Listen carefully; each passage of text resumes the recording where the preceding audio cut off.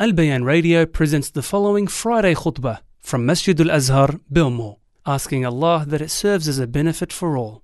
إن الحمد لله نحمده ونستعينه ونستغفره. اللهم لك الحمد حمدا كثيرا طيبا مباركا فيه. وأشهد أن لا إله إلا الله وحده لا شريك له.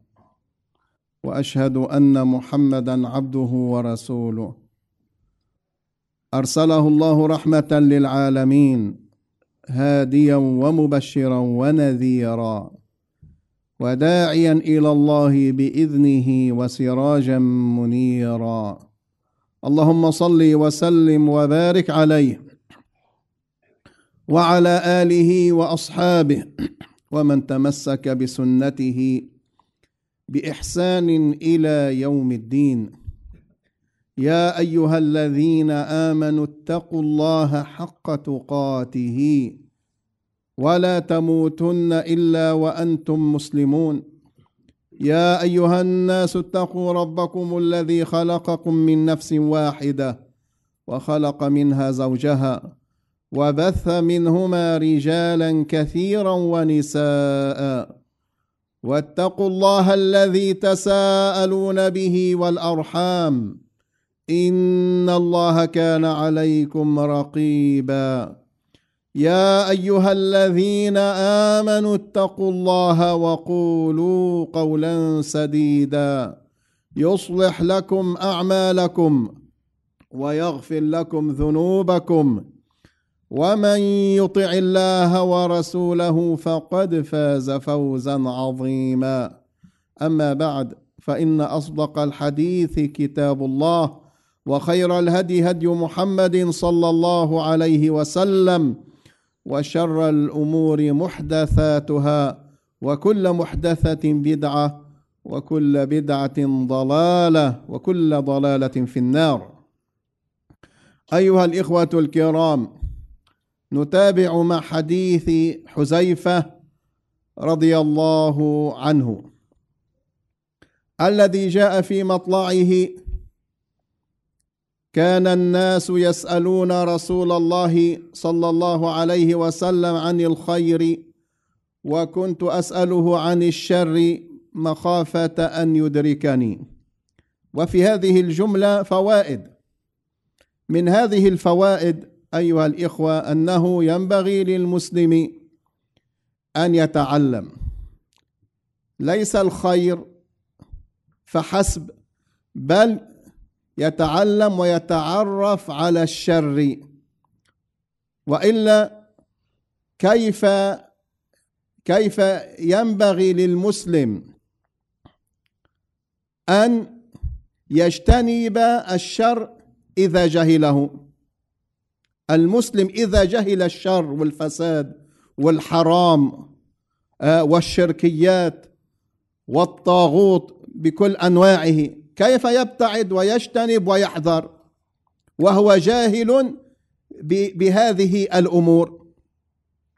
قال: مخافة أن يدركني.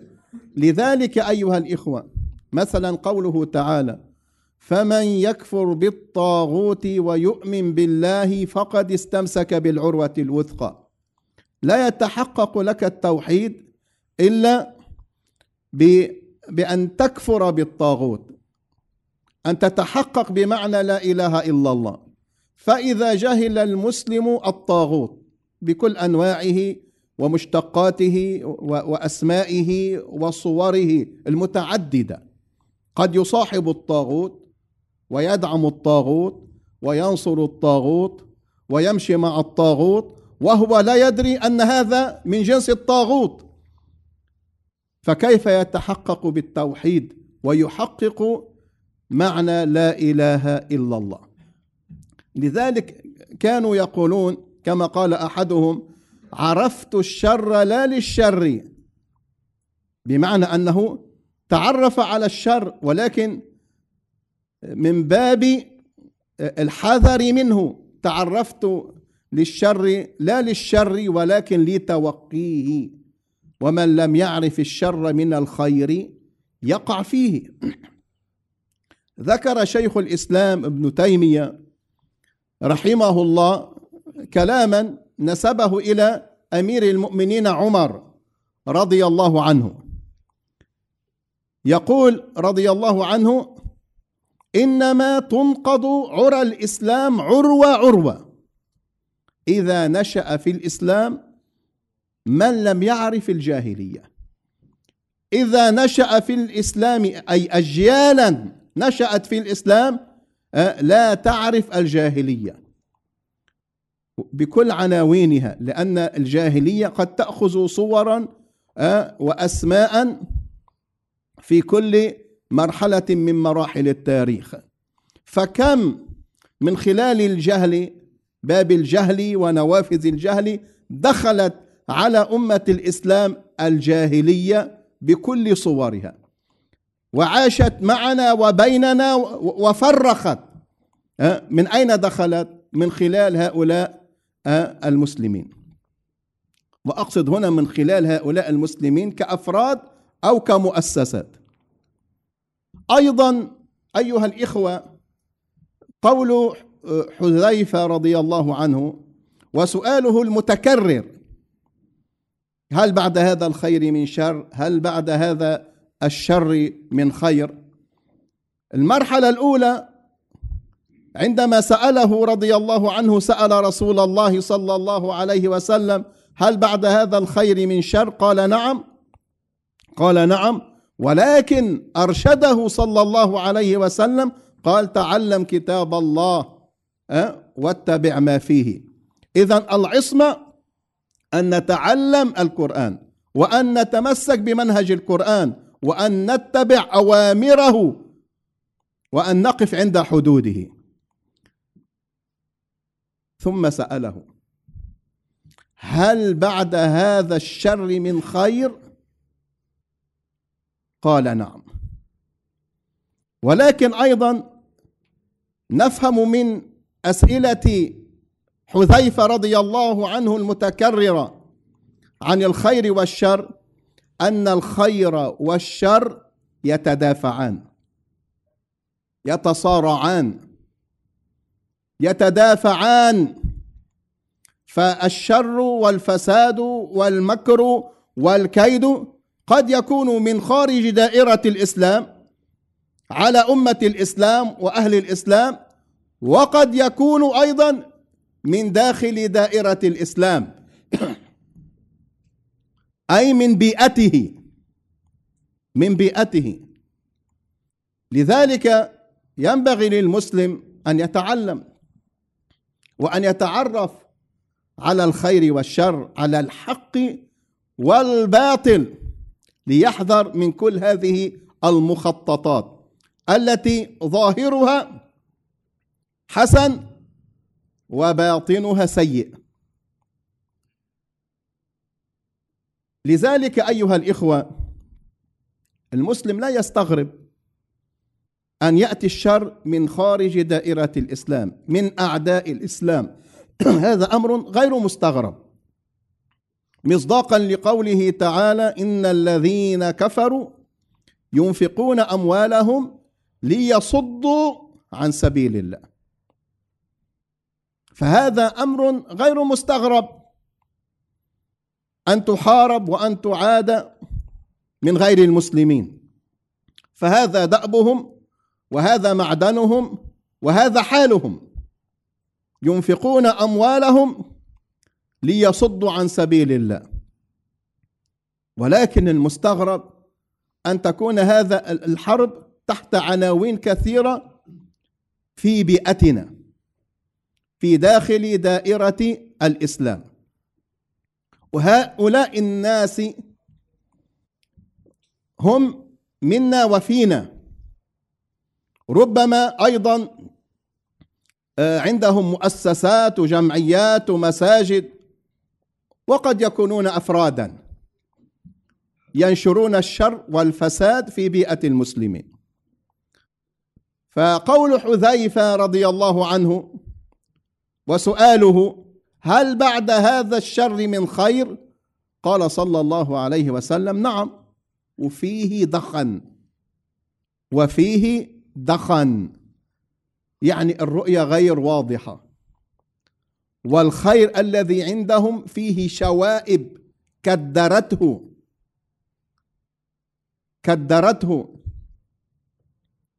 والمعنى أيها الإخوة، الخير الذي عندهم فيه تلبيس وفيه تشويه وفيه أيضا تشويش. لذلك قد ينشر هذا الشر تحت هذا العنوان الخير، والناس لا تدرك. أيضا حذيفة رضي الله عنه سأل رسول الله صلى الله عليه وسلم مستفصلا، قال: وما دخنه يا رسول الله؟ وما دخنه؟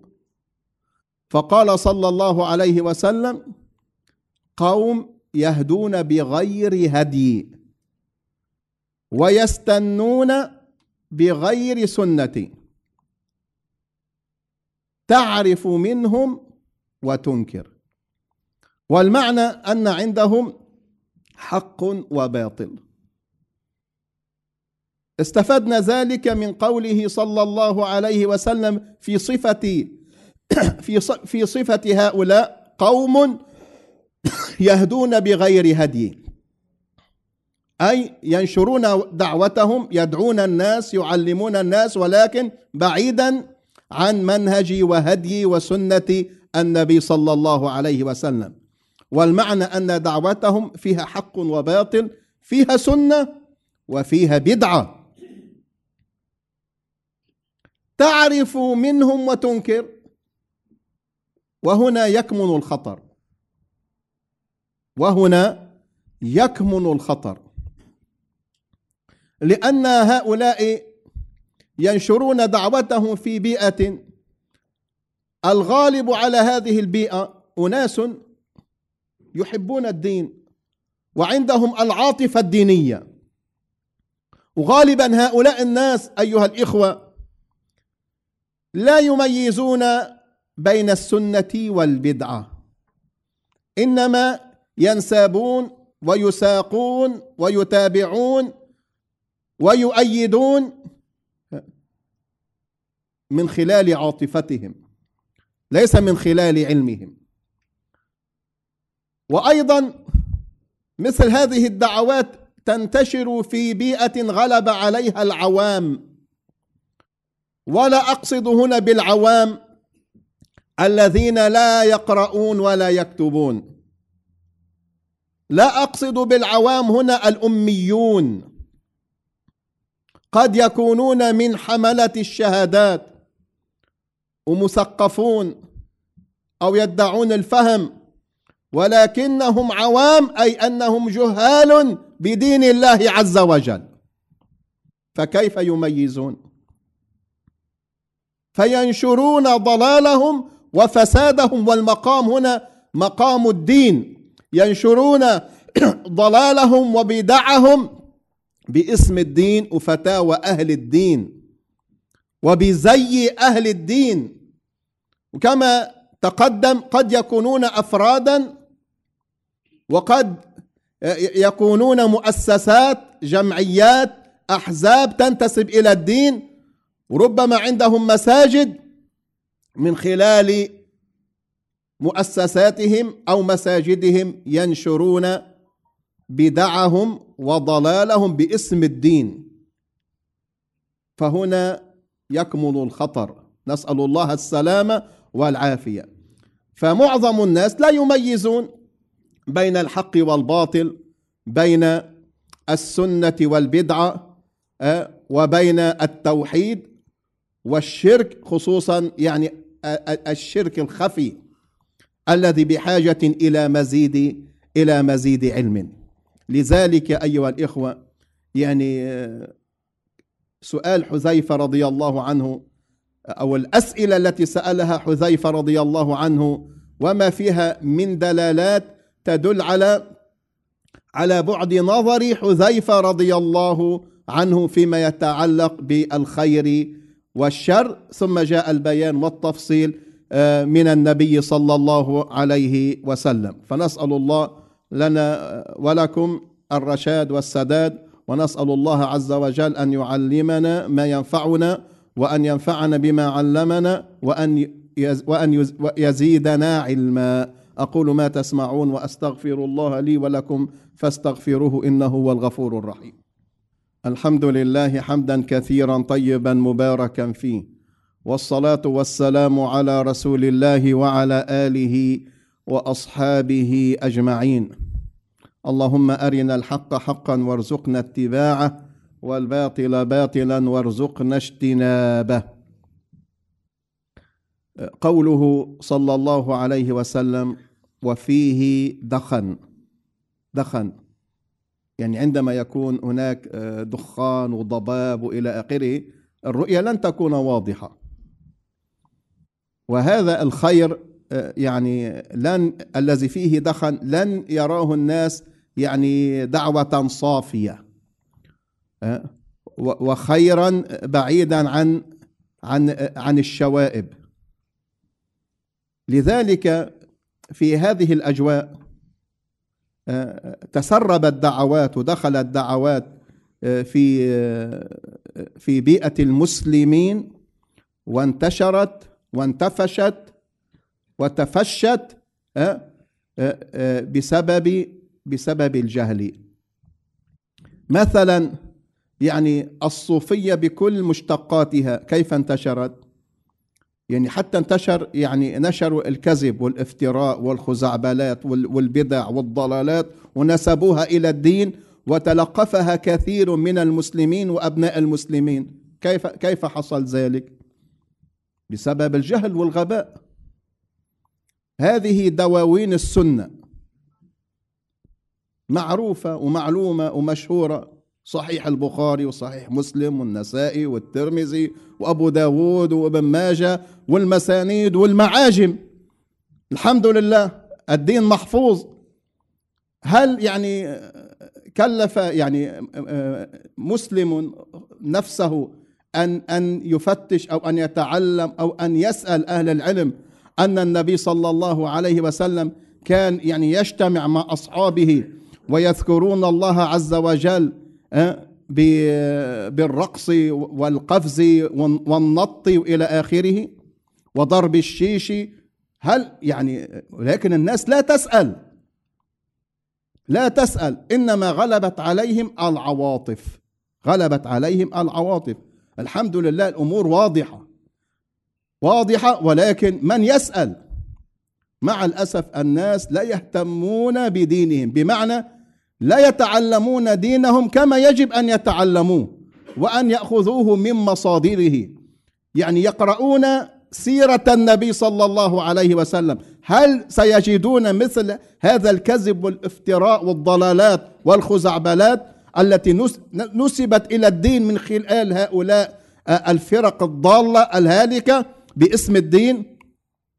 هل سيجدون يعني حتى تكاد تصل عند هؤلاء يعني يصل الأمر أنهم يعني يعبدون غير الله عز وجل من كثرة ما يسألون غير الله ويتوسلون بغير الله ويستغيثون بغير الله ويتمسحون بالحجارة والقبور ويستغيثون بالأموات وغير ذلك. فدخل الشر على المسلمين، ولكن باسم الدين. انتبهوا، باسم الدين وبغطاء الدين وبفتاوى أهل الدين.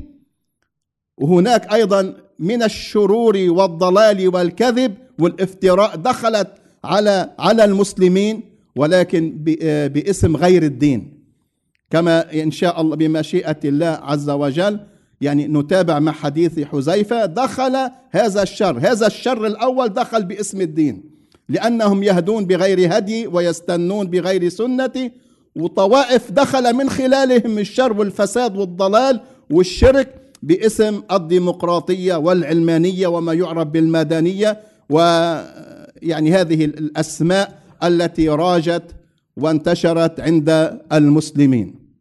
فحقيقة أيها الإخوة، بالنسبة لأهل الحق كعلماء ربانيين ودعاة إلى الله عز وجل، هذا من أعظم هذا المقام في بيان الدين والأمر بالمعروف والنهي عن المنكر وبيان الحق.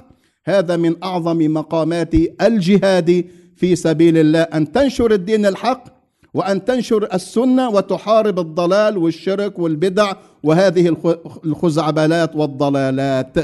فنسأل الله لنا ولكم العصمة.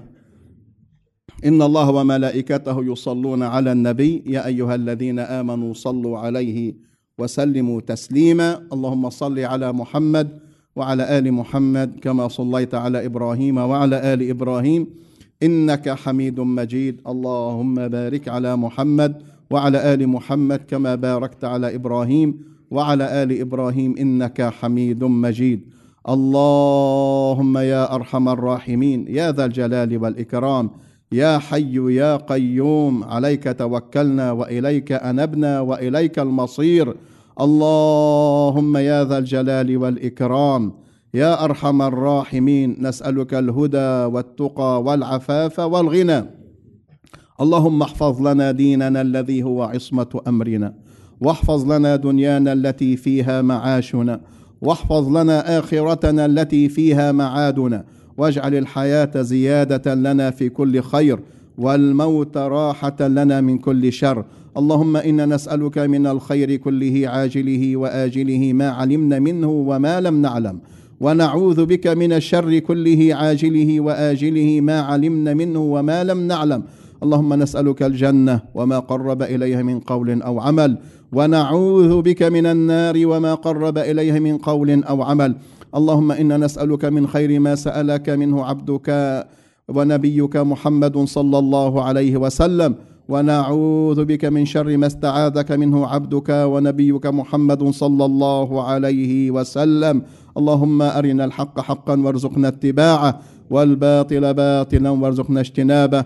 يا مقلب القلوب ثبت قلوبنا على دينك، يا مصرف القلوب صرف قلوبنا على طاعتك. اللهم جدد الإيمان في قلوبنا، اللهم حبب إلينا الإيمان وزينه في قلوبنا، وكره إلينا الكفر والفسوق والعصيان، واجعلنا من الراشدين. اللهم هيئ لنا من أمرنا رشدا. اللهم احفظنا واحفظ أهلنا وأولادنا وذرياتنا. اللهم احفظ أهل الدين، اللهم احفظ أهل التوحيد، اللهم ثبتهم على الحق. اللهم أحينا مسلمين وأمتنا مسلمين. اللهم اغفر لنا ولوالدينا ولمن له فضل علينا وللمؤمنين والمؤمنات الأحياء منهم والأموات. اللهم صل وسلم وبارك على عبدك ورسولك محمد، وآخر دعوانا أن الحمد لله رب العالمين، وأقم الصلاة.